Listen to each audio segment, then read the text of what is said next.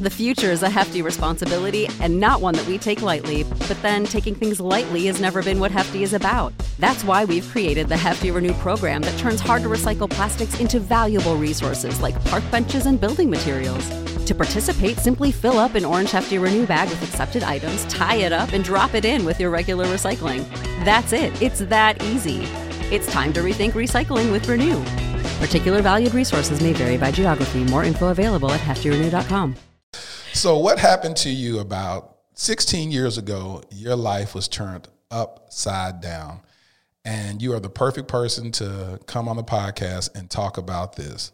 It's called Not Ignoring the Red Flags. I found myself literally awakening one day to the news media that there were these accusations against my ex-husband. He had been accused of sexual assault, a subject that is very difficult to talk about. Right. I'm on a journey to discover, uncover, and recover love. Now, as a national playwright, I've penned dozens of shows about relationships. As a filmmaker, I've documented the most beautiful committal of lovers at weddings. And as a divorcee, I know firsthand the brevity of marriage and the pain of its loss. I'm Laterisar Whitfield, and welcome to the Dear Future Wifey podcast. Welcome to the Dear Future Wifey podcast. I'm your host, Laterisar Whitfield. I'm so excited to talk about this subject matter. And my guest today knows all too well what happens when you ignore this particular thing when you're looking and searching for the one. So without further ado, welcome to the Dear Future Wifey podcast. My good buddy, Renee Fowler Hornbuckle. Well, hello, Latarius. I'm so happy to be here with you today. Man, Renee. Ready to get to work? Yeah, man, I'm so excited to actually have this conversation. You and I have talked about this several months ago, and so you decided to finally bless my podcast with your presence, and I definitely don't take that for granted. Now, are you ready to keep it lit? Okay, so what does lit mean? Okay, lit means, so on the Dear Future Wifey podcast, lit, we coined it as living intentionally and transparently. Okay, well, let's go. And we know that you've been through some things in your life. You have overcome a lot, and you're still standing with a smile on your face and preaching the word of God. And, you know, I just, like when I met you, I was like, you know what, you don't look like what you've been through. Well, in my opinion, that's really how it's supposed to be, especially if you call yourself a believer, because we know how to get through things. Yeah. Supposedly. We're supposed to know how to get through things. But you find out what you're made of when you go through it.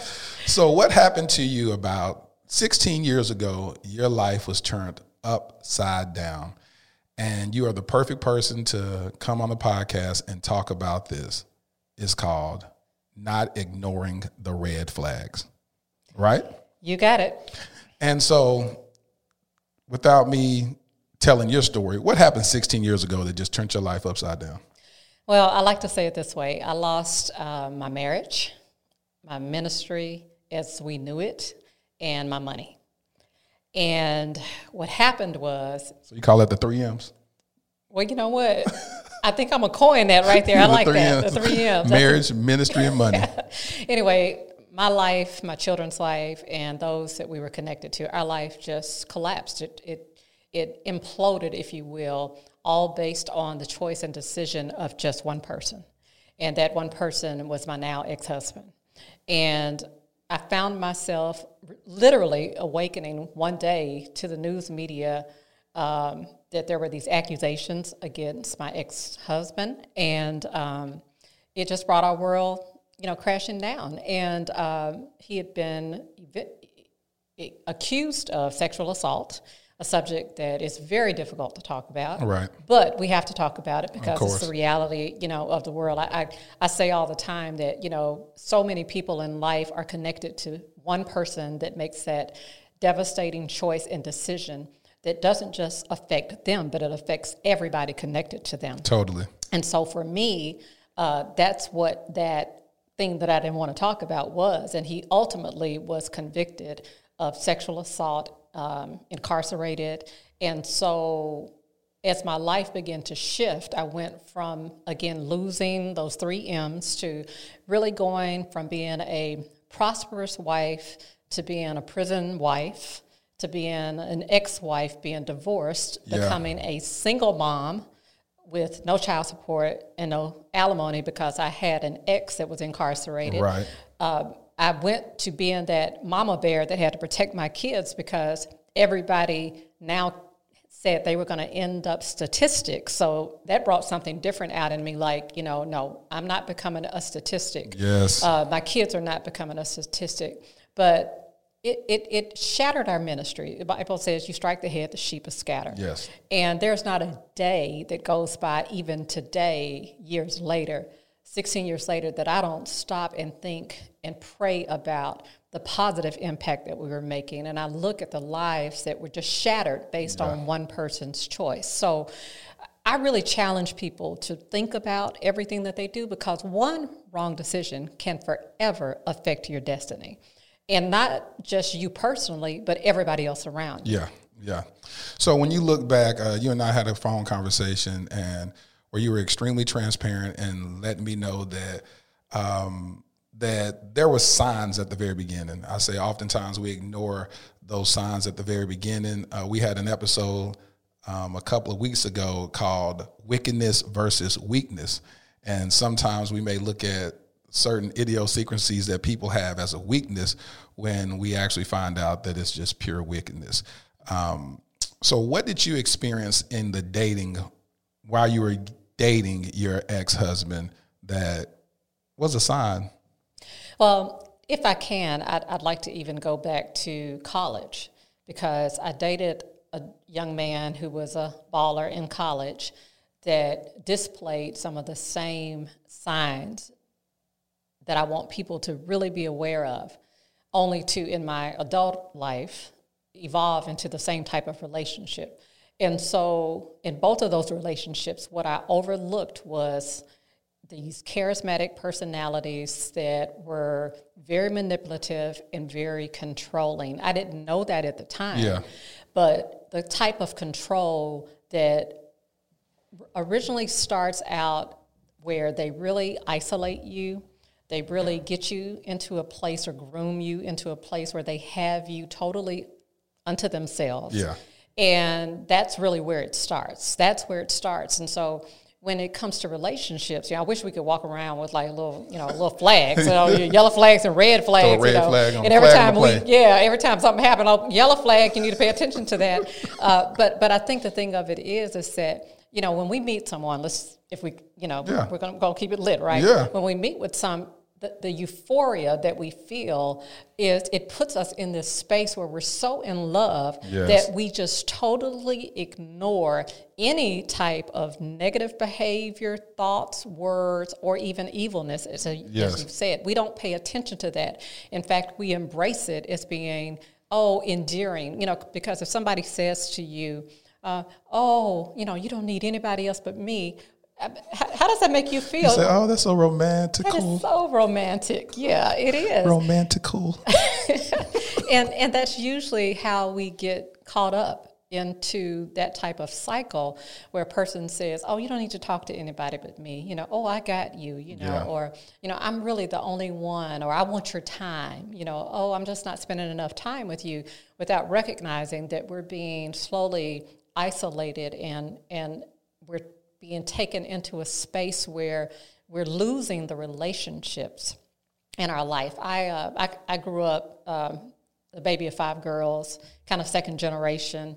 I was a little bit of a tomboy and kind of an old spirit. And I would never guess you were a tomboy. Oh, I was like a total tomboy. But I was a girly girl. Well, you all girly now. My daddy had 5 girls, so, we were raised to be tough, but we had that a surety of femininity being instilled in us, but we were strong in mind because my dad had 5 girls, right?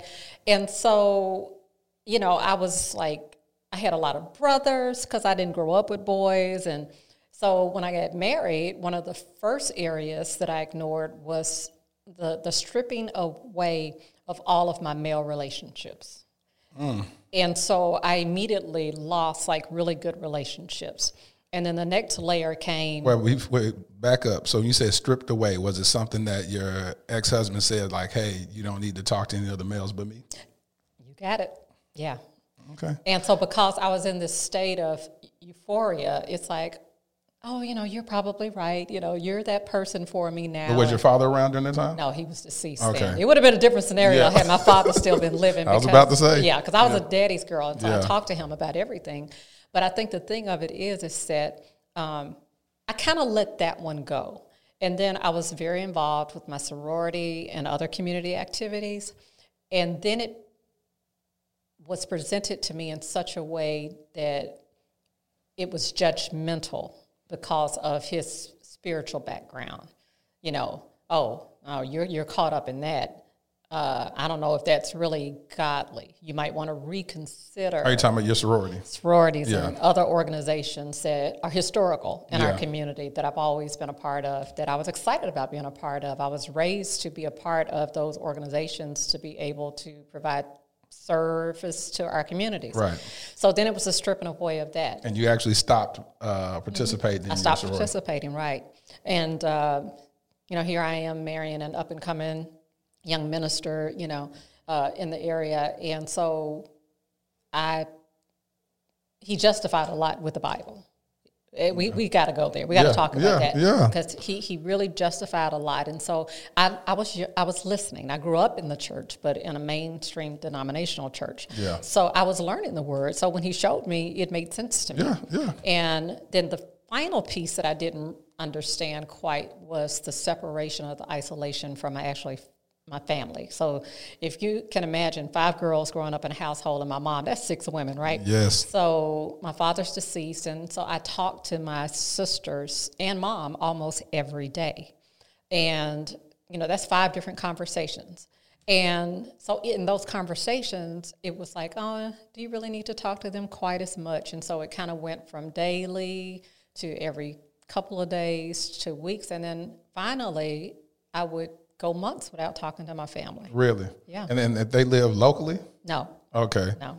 So you weren't seeing them nor talking to them? Wasn't seeing them, wasn't talking to them. And so they would call and leave. We had answering machines then. So they would call and they would leave messages, But I would always make excuses for it. Oh, we're so busy. And then I was in corporate America. I was a corporate woman. And so I had my sights set on like busting through the glass ceiling. Yeah. So I was driven. So I traveled a lot internationally. I worked a lot. So I could make excuse for the fact that, I was really busy. Oh, by the way, I'm in love. Remember that, kind of a thing. So, but back to my college boyfriend, the parallels of those same types of behaviors were present in both relationships. And a lot of times, because we don't talk about it and we don't acknowledge where we are, we continue that cycle. I was speaking with someone the other day and they said, why is it that sometimes people just can't break the cycle? I said, because they refuse to become aware of where they really are. And so twice, and I like to reference that college relationship because they both were the same. The expectation for me to be there for them and for them alone was the expectation that they both placed upon me. And because I had never really had anybody sit down with me to talk to me about how to really be in a relationship, come on now, we're talking generationally. There's just some things that they didn't talk about. At all. And you're trying to learn from your friends and your sisters, and the they're blind like, leading the blind. Yeah, and he's like, he's a good man, but I don't know now. Watch him over here, or I'm kind of suspect. Or I found that a lot of people were even silent. They saw things. Yes, if they just, ain't none of my business. I'm just. And they didn't say a word. Yeah. You cannot imagine the conversation since then with people in the church, out of the church, in corporate, my best friends, people that probably are my frenemies, that I've had those conversations with people that have said, there were just some things that were disturbing to them in both relationships. So I didn't know how to break the pattern. So I actually married that same pattern of what I had grown accustomed to following. Well, and I fell right into it. Well, how did you end the relationship with the ex-boyfriend? Did you walk away or did he walk away? Well, interestingly enough, we broke up. I called myself walking away. He started stalking me. And then one day, now, this is a whole nother side story, but I have to tell it because I need somebody to really understand that you have to pay attention to this. At the time, my parents were both living, and they went to get my grandmother in North Carolina. And we were broken up, and he had been stalking me. And he came by the house, and I let him in the house. And he said, no, you're not going to live without me. And I said, no, I am going to live without you. And he actually put his fist through my mama's wall. And so immediately I was like, you need to get out. I'm going to call the police. So then I called my sisters like, we got a hole in the wall. I need some help covering this up for mom and dad to get back home. And I never told the story for a long time. But that incident put so much fear in me. I had just graduated college, just had gotten a really, really good job. I had been working that job maybe 5 or 6 months. And I walked in one day after my parents returned and just said, I'm moving to Texas. My best friend and her husband were here. But that was the only way that I knew how to get away from it. I didn't have the knowledge to really, or maybe the courage to sit down and talk to my parents about it in a way that I should have, because things definitely would have had a different outcome. And so I just left. And they were so dumbfounded because they did not understand why I would, finish college, get a good job, things going well. I was saving up to buy a house as a young woman at 23, 24 years old. And all of a sudden I'm like, peace, I'm out, I'm gone. And so I take it that when your parents came back, y'all had the wall patched up before they even saw it. Oh yeah, we got the wall patched up like real quick. And I, told my sisters, shh, we're never talking about this. And I never really talked about it for a long time. What would your dad have done? My father would have intervened in the situation. He would have made certain that I was not in that relationship. But if you don't own up to it and acknowledge it, you can't get out of it. And so now, knowing that those were early signs of, abuse and, that control, that manipulation, extreme, that's what I call it, that extreme control and manipulation where people, manipulate you, based on, harsh words and, this demeanor that if you do anything outside of the scope of what they want you to do, that you're going to pay for it. Yeah. I mean, that is abusive behavior. And I'd never had a discussion with anyone in my life about it. So when I come and I marry into that, and we married quickly, and our relationship, was good. And then we got married, and then all of a sudden, what I was experiencing got even more harsh. Because now it's like, I got you, okay? And then, not too long after that, I started having, kids. I had 3 kids back to back. I don't know what I was thinking about with that. I was like, bam, bam, bam. And, but I love my kids. They are the most incredible kids in the world. But at the same time, I was working, having 3 kids. I'm a wife. We're building ministry, and everything just took off. And I honestly some days think that it took off so quickly, I didn't even know how to get a real handle on it. So the things that were said or done to me, or the treatment or the behaviors, they became even more masked, if you will, because our life... You had stuff to cover it up with. Life happened. And let me just say this, because I think it's important for people to know when they look at my story, because I get a lot of judgment and condemnation from this. To this day, which is why I'm still in ministry, I believe we did a lot of good. Of course y'all did. But I also believe that because of the evilness in men's heart, that anyone, and we should never get high and mighty to where we think that we can't be the one that does the horrible, horrific thing. If any of us let our guards down, the enemy comes to kill, steal, and destroy. And he would like nothing more than to get us off track and to get us off course. So and tarnish your ministry. And tarnish our ministry. And ultimately, that's what ended up happening. And to this day, I'm still held in that place of condemnation by a lot of people. And I pray for them. The Bible says pray for your enemies. And it's hard because I've allowed the Lord to use me over these years. I could have ran.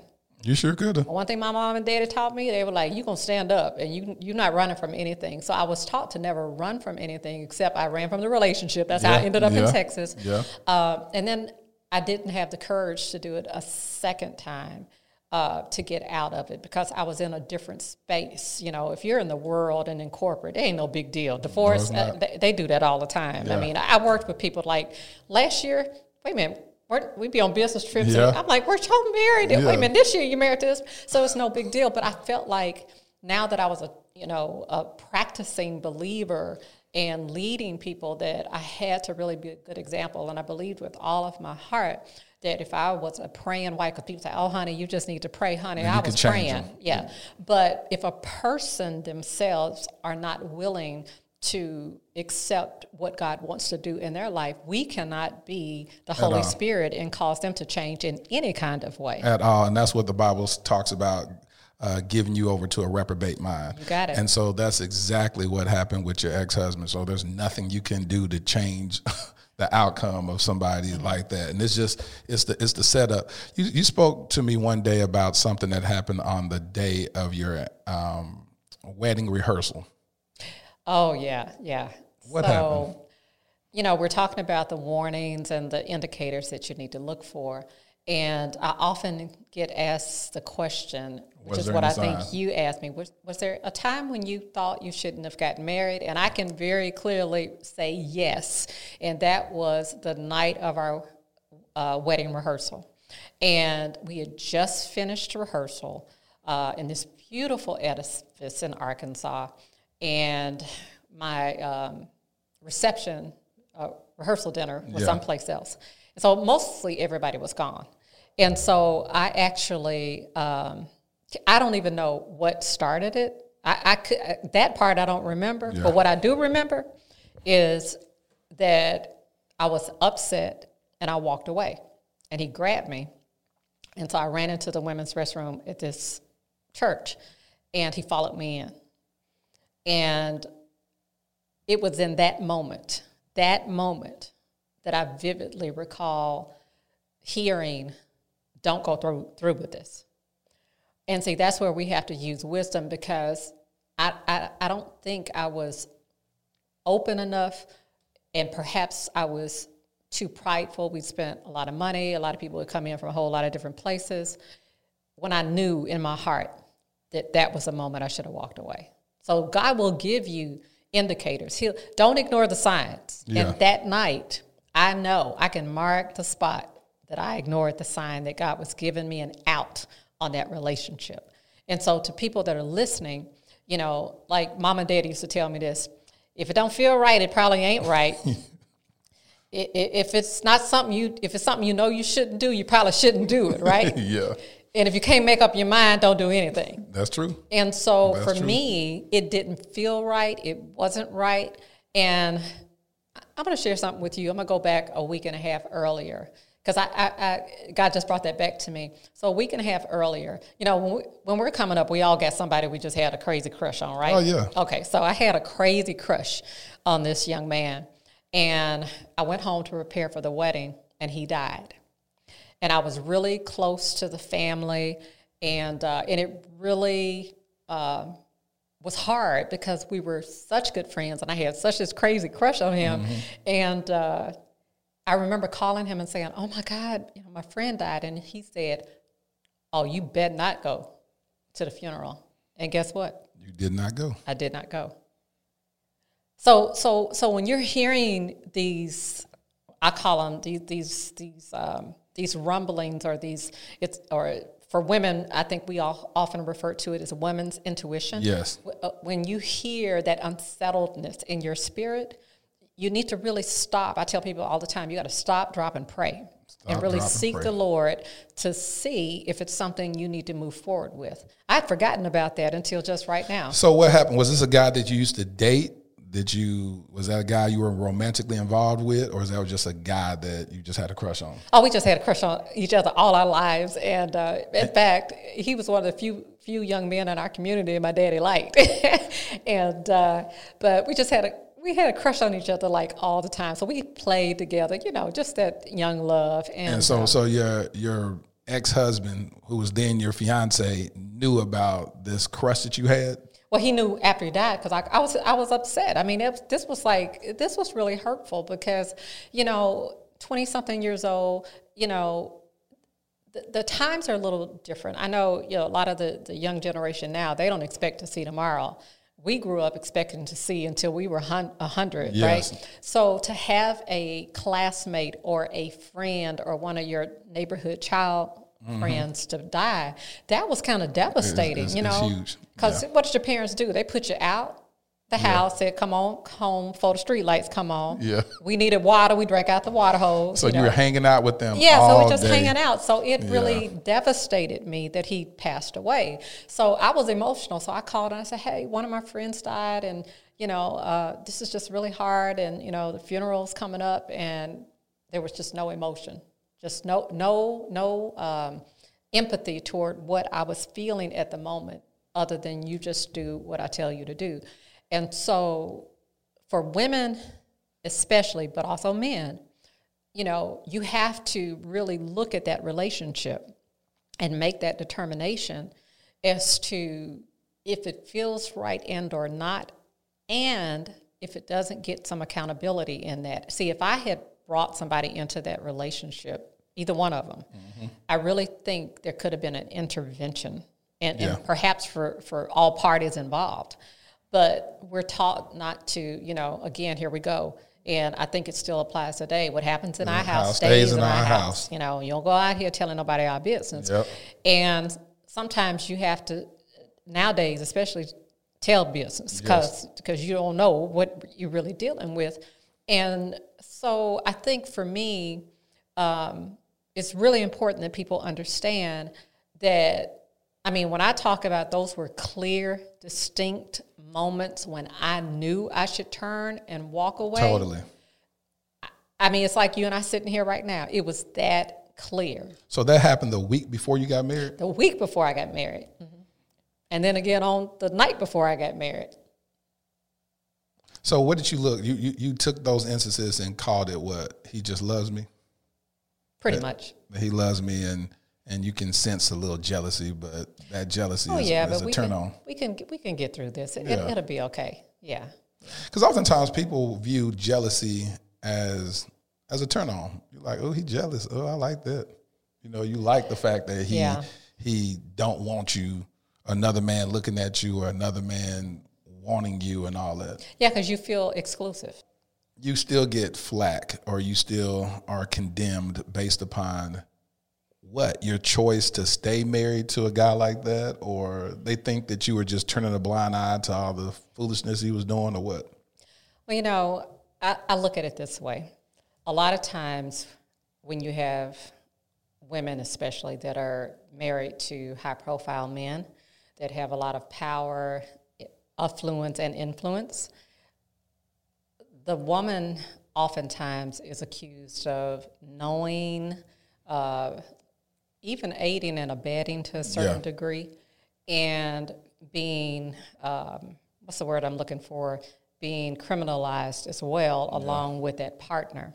But you have to understand that when anybody has the ability to lead a double life. Yeah.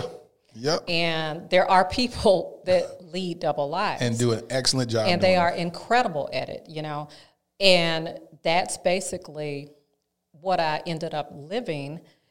I would say to him sometimes because of his behavior, because it got so erratic, it's like what's up with you? It's like you're leading a double life, not knowing that he actually was. That he was. So it's very hurtful, and it almost brings me to tears when, a lot of people are like, well, you should have divorced him first off. Let me tell you something. When the building is burning, the first thing you want to do is grab the most important papers and people. Yep. My building was burning. And so all I knew to do was to grab my children. Your children, yeah. Try to stabilize my congregation because they were hurting. I did not try to extend to them, comfort and surround them. But when the building is burning, sometimes you forget, oh, by the way, there's a couple of other things that I should have done. And so I chose to And people were telling me, you need to do this. But I had 19 attorneys at one time that were speaking into my ear. 19 attorneys. Yes, between criminal and civil and church. And I had family attorneys, 19 attorneys. And when you got that many people coming at you, it's kind of hard to hear when the building is burning that, oh, by the way, you need to stop and file for divorce. All I could think about was guarding those babies. Oh, they were saying file for divorce at what stage? While he's going to court? Probably all through the stages. Somebody somewhere was telling me that, but I didn't really know what I was dealing with until I got in court. So you got a divorce at what point? After I was able to feel as though I got my kids stabilized, and so because they were my focus, the church was my focus. Making certain they were comforted and cared, because I'm a true shepherd. I truly cared for my people. Still, like I say, there's not a day that goes by I don't start praying for them. But I was trying to just stabilize the ship so it wouldn't tilt anymore. And so that meant focusing on my kids, focusing on the congregation, dealing with the media in my life for 2 years. And finally, when I got all of that stabilized in 2009, I was like, oh, I can do this. I filed in October of 2009, and he fought me from prison for 2 years. And so I wasn't, God has a sense of humor. I wasn't divorced until 2011, and it's interesting because I can remember the day we've been going back and forth. My attorney finally said, this is the bizarrest divorce situation I've ever had to deal with, and then said these words to me, pay him off. Oh, now I'm mad. Now I'm a mad black woman. Yeah. Because I'm like, what? I've gone through all of this. I've lost all this, and now I got to pay him off. And so a lot of people don't know that. I've had friends that had to pay their spouses off. Yeah, it's like pay them off. So I said, this is bad. It's never going to get better. Because he has no reason to stop fighting, So if you're in jail and wet, right, you have nothing else to do. Yeah. But I lost even more because of having to go through this while trying to now raise these teenagers that are, trying to go to college, and all our money's gone. There's nothing dealing with there, the pain of losing their father, and dealing with never having the opportunity to really stop and to catch my breath. And February 14th, my attorneys called me of 2011, Valentine's Day, and said, how you doing today? I said, I'm doing real good. Getting ready to, just got the kids at school, getting ready to get up and do whatever. And she said, I want you to take a day for yourself. I just want you to relax, get back in bed. She said, you don't have to come to court. We're going to handle this. We're signing your papers today. On Valentine's Day. On Valentine's Day. So I always say that the man that comes next got to come with it. Because Valentine's Day, hey. That was my day of independence, but at the same time, it was the day that it was Your divorce final. was final on Valentine's Day of 2011. Absolutely, and I looked at it numerous times to verify, just to make. I said, God, you got a funny sense of humor, and so at that time, your ex-husband was in prison. How long? Because he was indicted 15 years ago. So 2005. So his trial and conviction was 2006. Yes, yeah. and conviction 2006. He actually been in since the end of 2005. All right, so you were still quote unquote married to him for 3 years while he had been found guilty and serving time in prison. Mm-hmm. And so that's what people criminalized you for. They felt like you were still loyal to him? Felt like I was still loyal to him, but what's shocking is that, and I wouldn't even state this if I did not know this to be true. I'm a truth seeker, and I've had people, as of even recent, that have had people contact them and ask them, why are they connected to that woman? Why do they even do anything on that property? And which a lot of times gives me the insight that, and I'm open to have a conversation with anybody. I don't want people to be hurt. I'm still a part of this community, an active part of this community, but it's been difficult at times because I wanted to go in places. It took me a couple of years before I even went any place other than my home, my kids' activities, or the church. Wow. And God finally one day, just like, I didn't call you to be this hermit. Yes. I called you for greater. And I need you to hold your head high, square your shoulders, fix yourself up, and I need you to walk with grace, strength, and dignity because you didn't do anything. And it is my daily prayer that when people see me, they don't demonize me or criminalize me, but instead they see hope, that they actually see, as the Bible speaks about, that living epistle, yes, that person really living the word out. Because I thought that's what we're supposed to do, right? Yeah. You know, I thought we were supposed to be like 100% sold out, and that we were supposed to like really do this. And so, you know, I'm intentional about making certain that I posture myself in a way. Sometimes the self-discipline and control that took to override self was difficult, because I've had people almost spit in my face or just do things that were so, you know, negative that if I had just given a word, you know, it would have been a fight somewhere. And but I just thought, you know what? Why not take the posture of this was a public fall? So how much greater could my story be if it's a public resurrection? You better preach. You better preach. You better preach. And so that's how I live my life daily. Even when it comes to my children, you know, my goal was, somebody asked me the other day, like, your children are like really great. How'd you do that? And I said, it's called parenting. Okay. But the Bible says, train up a child in the way they should go. And so now, and they're not perfect. And we had we had our incidents along the way. And, but I taught them very early on that, first of all, you're not the sum total of your father's mistakes. God has a separate, unique identity for you. There's something that God has called you to do that only you can do. Nobody else can do this, but you have to do it. And so you got to be prepared. You got to be ready when the media calls to give an answer, to give a response, because you're not the sum total of that. Just like, you know, for black males, you know, when they have an incarcerated father, they automatically throw them into the pile of, oh, yeah, they're going to end up just like they did. Oh, yeah, they're going to jail, too. I said, oh, the devil is a lie. My children shall not be statistics, you know? When I tell you that's the main reason why I adopted Armani, whose father's in prison, and his sister came to the adoption. I'm trying not to get emotional about this, because she said, you have the opportunity to pretty much rewrite our history. You have the opportunity to change the Green name. Wow. She said, our whole family has always been felons and convicts and all that. And she was so thankful to me that I didn't change the last name. Because, of course, when you adopt a kid, you can change the last name. And I said, no, I want to make a statement in the trajectory of your family's lineage. And I said, I'm adopting you. I want you to keep your name as Green. Because he asked me, we had a long conversation about it. I was like, what do you want your last name to be? And he was just like, I don't know, because I feel like, you know, since you're adopting me, that I don't want to dishonor you. And I want, you know, last name, or I just don't know. And I said, and so I just, after we kept going back and forth, I said, how do you feel about keeping your last name? And he was like, I mean, would you feel like I was doing it? I said, no. I said, you have an opportunity to rewrite your family's lineage. Wow. And his sister came up to me during the adoption, and she was just like, she was just so grateful for that. And so that's the power that he has. And I watched how God will leave a remnant. And that's who I feel like Armani is. He's a remnant that God has placed on this earth to do great exploits. And I see it in him. I mean, I just see it in him. And just hearing you talk about not becoming a statistic is really, you know, touching me extremely deeply. Well, it's important that we don't write off future generations.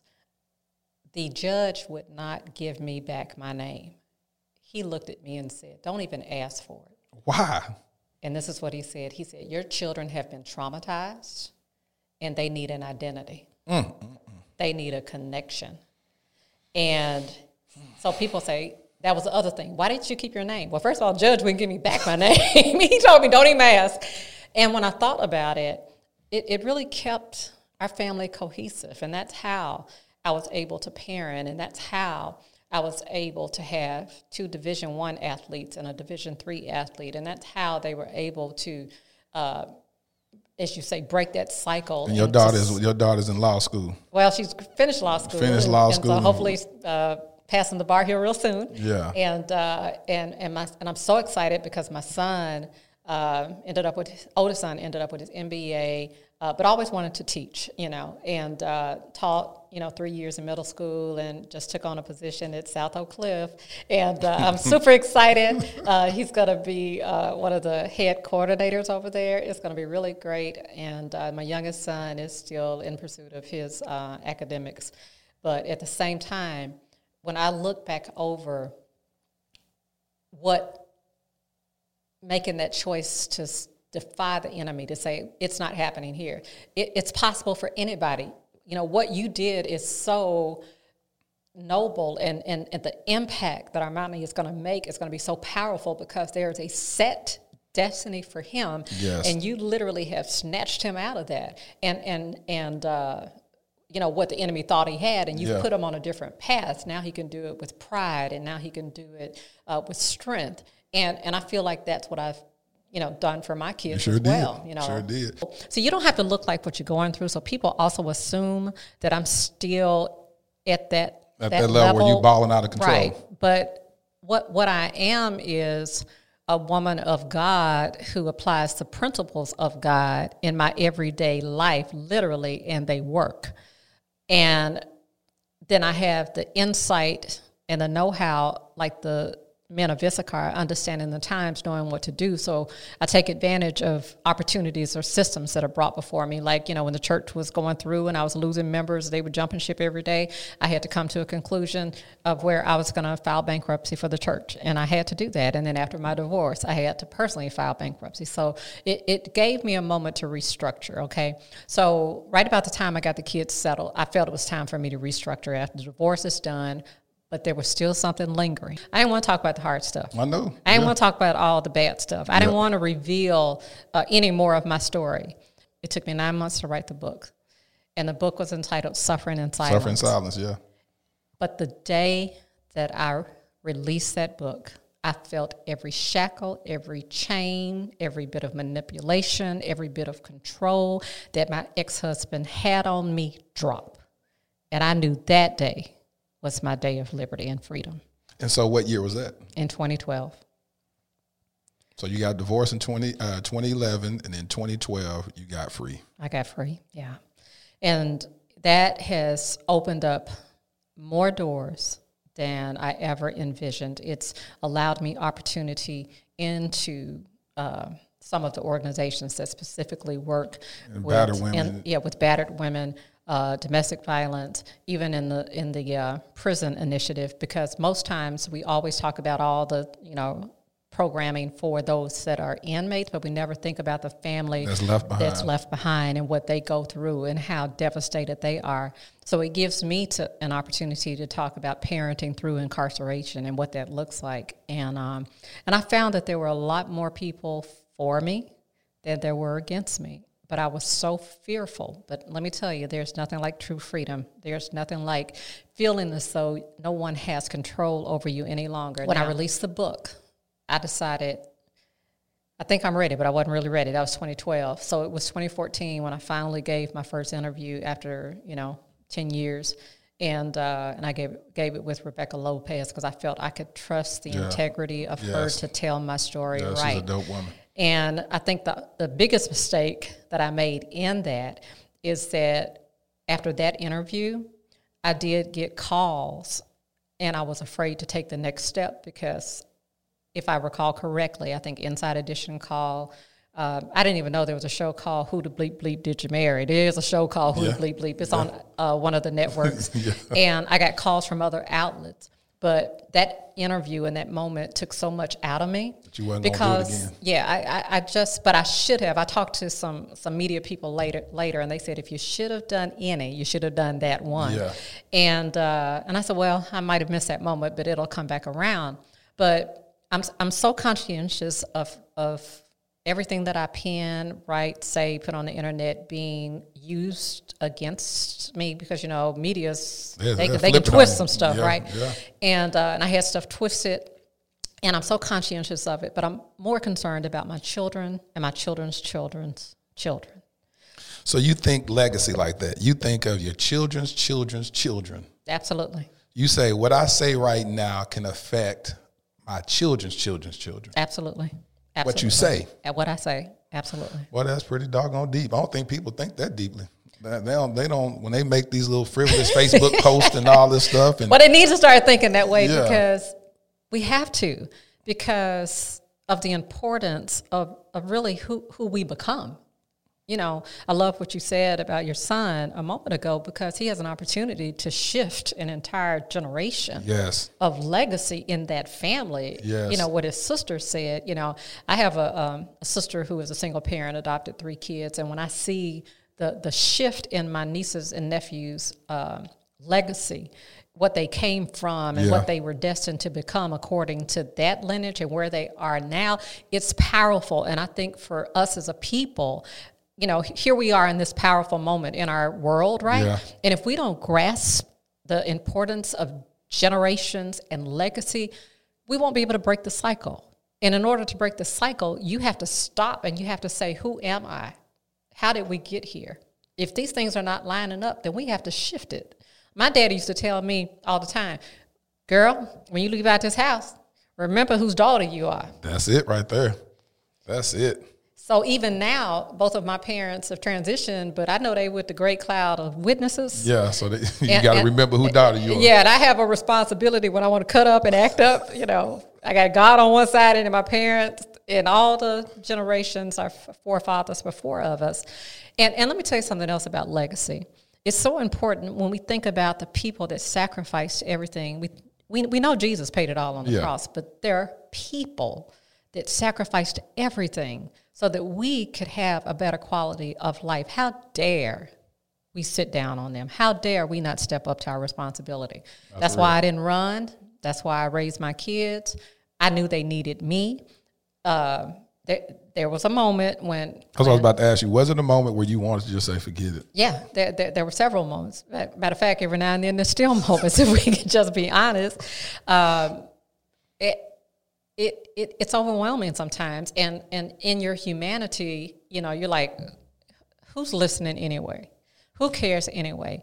And it's always in those moments when I get to that space where somebody direct message me or send me a text, or I'll run into somebody and they remind me of what I'm called to do and the necessity of what I was chosen to do. So as you've been going on this journey for the past 15 years, or even 16, that's when the trial actually happened. Did you ever write any letters to the victims, or did you have any moment where they've come to you and talked to you or sent you letters or anything like that? You know, I wish I could sit here and say that I had the courage to reach out, but I never did. I framed it in ways when I've done interviews, but just to like go there the way that you put it, no. And I think it's never too late. That's what I was about to say. But I think it's probably one of my biggest regrets. Now, I've talked to a lot of people that were damaged by this. I mean, I've had lunches and breakfasts and had letters sent, and I think one of the most touching times for me was when I actually did the interview with Rebecca Lopez on WFAA, and I got just bombarded with letters with so many people that said they better understood why I was not able to be the type of support that they had expected me to be. I think there was one occasion where I tried to say something and somebody said, well, you're a woman of God and you're a pastor, so you should conduct yourself in a different way. And I think for me as a woman in my humanity, it just shut me down. It just shut me down, and I thought, I'm going to do what I need to do, and I'm going to get on with life. I'm going to raise my kids. I'm going to preach the gospel. I'm going to continue to make a difference in people's life, but I neglected to care for my own soul to that degree. That's good. That's good. One thing I definitely want to encourage you to do, and that's if you feel led, to just write a letter to them or tell them. That'll be so freaking powerful. That'll be powerful. Thank you for that. I appreciate that. Because it just spoke to me, because what I went through this program at my church a couple of years ago. Well, it was about 2010, I think. It was called Celebrate Recovery. Oh, yeah, that's a good program. And CR, what we had to do when we took our inventory, we had to go through the processes of who did we hurt, who was hurt indirectly by choices that we made. And some of those people, our mentor or our accountability partner would charge us with calling them, say, hey, I'm sorry when I did such to you. Sometimes if it was an abusive situation, write a letter, burn it, whatnot. Or some other situation, just give it to God. But I always believe that speaking to that person provides such a powerful healing that really, and I've had some conversations with some folks that I'm one of them dudes that if I did something to you, I'm gonna talk to you. I'm gonna talk to you. And when you're thoroughly healed, you really, and you're walking through that process, you really can do that. And it is vitally important that you do that. I think that's why for me, it's always been very therapeutic to write or to, make certain that I'm responsible for what I say, because I never want to further inflict any pain to anybody. And then I want people to be relatable to me, because I want them to know my story and know that I'm here. I mean, I've had some conversations, he was eventually known to have had a lot of affairs. Yeah. And I've had, coffee. With mistresses. Yeah. Mm-hmm. And that's powerful. And I've forgiven. And I did it for myself, and I did it for them. And how powerful was that, to sit across the table from someone that slept with your husband and y'all exchange that and have this God moment? It was liberating. Like? Yeah. I mean, you mad at first. I mean, seriously, you mad at first, but it was liberating. It was very freeing, because, I don't want to be that, bitter woman. Yes. I don't want to be that woman that's carrying baggage. I get asked all the time, well, why aren't you dating? What? Well, I had a lot I had to work through. Yeah. And I had to raise my children, and I had a lot of layers that I had to work through, because, I don't want to be that damaged goods that gets passed on to someone else. And I think the thing is that all those, moments in life that you have, like sitting across from someone, whether you want to or not. I mean, and he's right. There's some people you just don't need to sit down with. Yeah. But if you're able to sit down with people that are willing to sit down and have that conversation, it's very liberating. Nothing may come out of it. Yeah. But when people are authentically apologetic, it does make a difference. And I think what it did for me was it freed me. It released me from, I felt like I was that lady had all them bags tied to me at one time. And I just felt like I just started dropping, cutting off little bags every now and then, because I was able to work through things. And you have to do that. It took a lot of prayer. It took a lot of counseling. Talked about you being a victim, and a lot of people don't know unless they read the book and got an opportunity to catch you in the interview or whatnot. But when you say that you were a victim as well, speak specifically, what were you a victim of? Of domestic violence, of abuse. And it ranged from verbal to emotional to mental to ultimately physical abuse. And in your book, you speak about how he pretty much slapped you into the tub. Yeah, I walked in, in ministry, things were going real well. Always had a lot of people around. My children were little. I needed help, right? And we're traveling. I owned businesses, and walked in from, he was actually dismissed from the church during this time, and would tell me every time, nobody's going to listen to you preach, and nobody's going to show up. But I would go faithfully anyway, because I just needed to get the gospel to people to encourage their hearts. So I walked in from a Bible study one night, and probably maybe my children and maybe 3 or 4 other people in my house walked into our bathroom, and he thought I had been talking to people about our business and just backhanded me, and I fell in what happened to be a tub full of water, thank God. Otherwise, it could have been, where I hit my head or something, and then said, "Don't worry about it. Don't come out the rest of the night. I got this."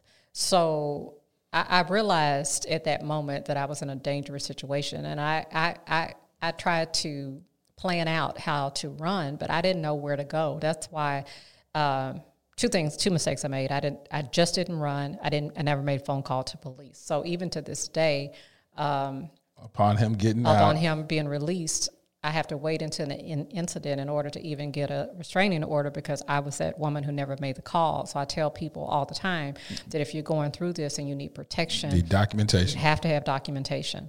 And I didn't. So I would plan out in my mind. I tell people all the time, I think I wrote it in the book this way. I would back the moving van up to the house, and I'd be gone. But at that time, we were in a space where literally even when we got places internationally and got off planes, people knew who we were. Yeah.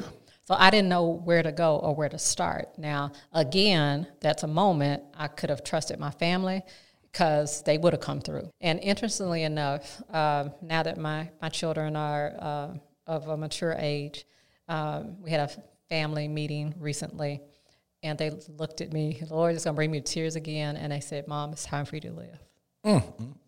Yeah. Job well done. Woo! Yeah, job well done. It's time for you to enjoy life. It's time for you to live. You sacrificed for us and for everybody else. And to sit there and to hear that from my adult children, they shall call her blessed. That was my moment of blessedness, knowing that I had done well.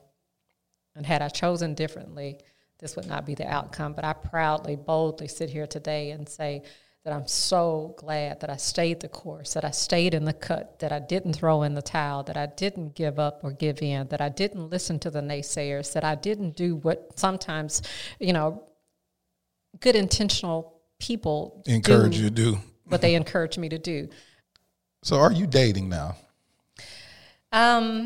Inquiring minds would like to know, yeah, right? I always like to ask you that question. I call you and be like, hey, what's up? What's up? It's complicated. It's complicated. That's a Facebook status. It's complicated. No, I'm preparing myself for making that shift to get back to the life that I know I need to live. And I'm excited about having a future partner. Would you be married? Absolutely. Marriage was great, man. It was wonderful if you do it right, So, yeah. So you're open to being married? I'm open to being married, yeah. I'm not bitter. I'm not angry about any of that. I it just has to be the right one that gets through my committee. How many people on this committee? About 5. About 5 people? About 5 people, yeah. And my kids, so that makes it, about 8. And then if you add the whole family to it, like, my sisters, Do your kids, throughout this whole period, over this 16-year period, have they been encouraged you to date? My kids brought up something interesting. They told me, Mom, you never allowed us to date. And I was like, what are you talking about? What do you mean I didn't allow you to date? They said, you always told us God first, academics second, and athletics third. And those are your priorities. I never said you couldn't date. So I think we've been driven, the whole family has been driven over the last number of years because, when you lose everything, and that's why I want to encourage somebody, you don't have to have anything, okay? I lost everything. I came from not much, lost everything. And I recognize if I had God in my mind, I could build it again. So, Renee, you're about to transition into a new season of your life. You're going to reemerge on August the 8th as something new, something rebirth. Why is that important? It's important because I finally realized that it's time for me to live again. It's important because I'm really embracing who I was before. And what God put in me, the half hasn't even been shared with the world. And so I'm finally at that place of comfort and excited about being able to frame it in a way that I can help others to live the ultimate life as overcomers, as dominators, enforcers, as champions, as those that really recognize that, I'm chosen for this. Well, the world is really looking forward to it. I believe that God has deposited such greatness inside of you that will change the trajectory of anybody who get a chance to just listen to you and just soak in all your wisdom and knowledge. And you've been anointed for this thing. And that's what's so dope about it, is that when you can't go through what you've gone through without getting an anointing over that thing. And so you have been anointed over this, and I thank God for you. And so on August the 8th, she will reemerge as something greater, something doper. And we're excited about it. We're totally excited about it. Renee, that's what I'm going to call you right now. Okay. I know you're a doctor. That's my birth name. That's your birth name. I know you're an author. Make sure that you go pick up her books. She has plenty of books. Just go on Amazon and just put her name in. The Googleable name is Renee Fowler Hornbuckle, and they'll pull up all your books on there, right? That's correct. And so, yeah, I'm just going to leave it at that, because if I talk too much, then I'm telling what your reemergence is. So they just come check that out. Any last words before we sign off? Well, I just want to let somebody know that might be struggling with a relationship, a business, just through the times in which we're living in, that, there's always greater on the other side. You just have to consciously make up in your mind that it's like boxing. Yes. Boxers get knocked down all the time.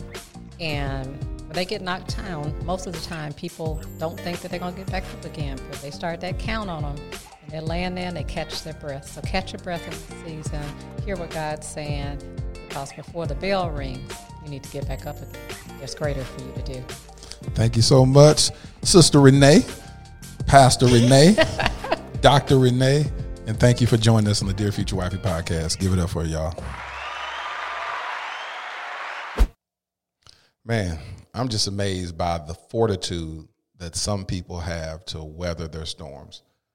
I mean, when I saw this story in the news 16 years ago, I was always curious about it, and I always wanted to find out more about it and find out, this woman, this wife, this first lady, what was going on in her mind through this whole ordeal. Definitely, I would love to just speak to the trauma of the victims that encountered Renee's ex-husband. My heart goes out to you. I pray that you have gotten the healing necessary to overcome that situation, and you're empowered by it to the point that you're using this as a platform to minister to other victims of rape. Yeah, so God bless y'all for real.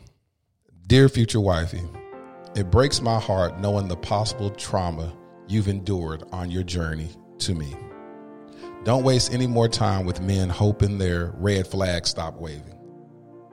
If you're currently in a dead-end relationship, take the necessary steps to RIP it and begin the healing process. I want you to look into my eyes the first time we meet and see safety. I want to be your place of peace. Let's compete on who can love the other the most. You are amazing. Your future hubby. Thank you for listening to the Dear Future Wifey podcast. Remember, be lit. Live intentionally and transparently. And don't stop loving. Make sure to subscribe to our Dear Future Wifey YouTube channel. We're available on Apple Podcasts, Google Podcasts, Spotify, and Stitcher. We welcome your support. Simply share our podcast with your friends and family. When you need mealtime inspiration, it's worth shopping Kroger, where you'll find over 30,000 mouth-watering choices that excite your inner foodie. And no matter what tasty choice you make, you'll enjoy our everyday low prices, plus extra ways to save, like digital coupons worth over $600 each week. You can also save up to $1 off per gallon at the pump with fuel points. More savings and more inspiring flavors make shopping Kroger worth it every time. Kroger, fresh for everyone. Fuel restrictions apply.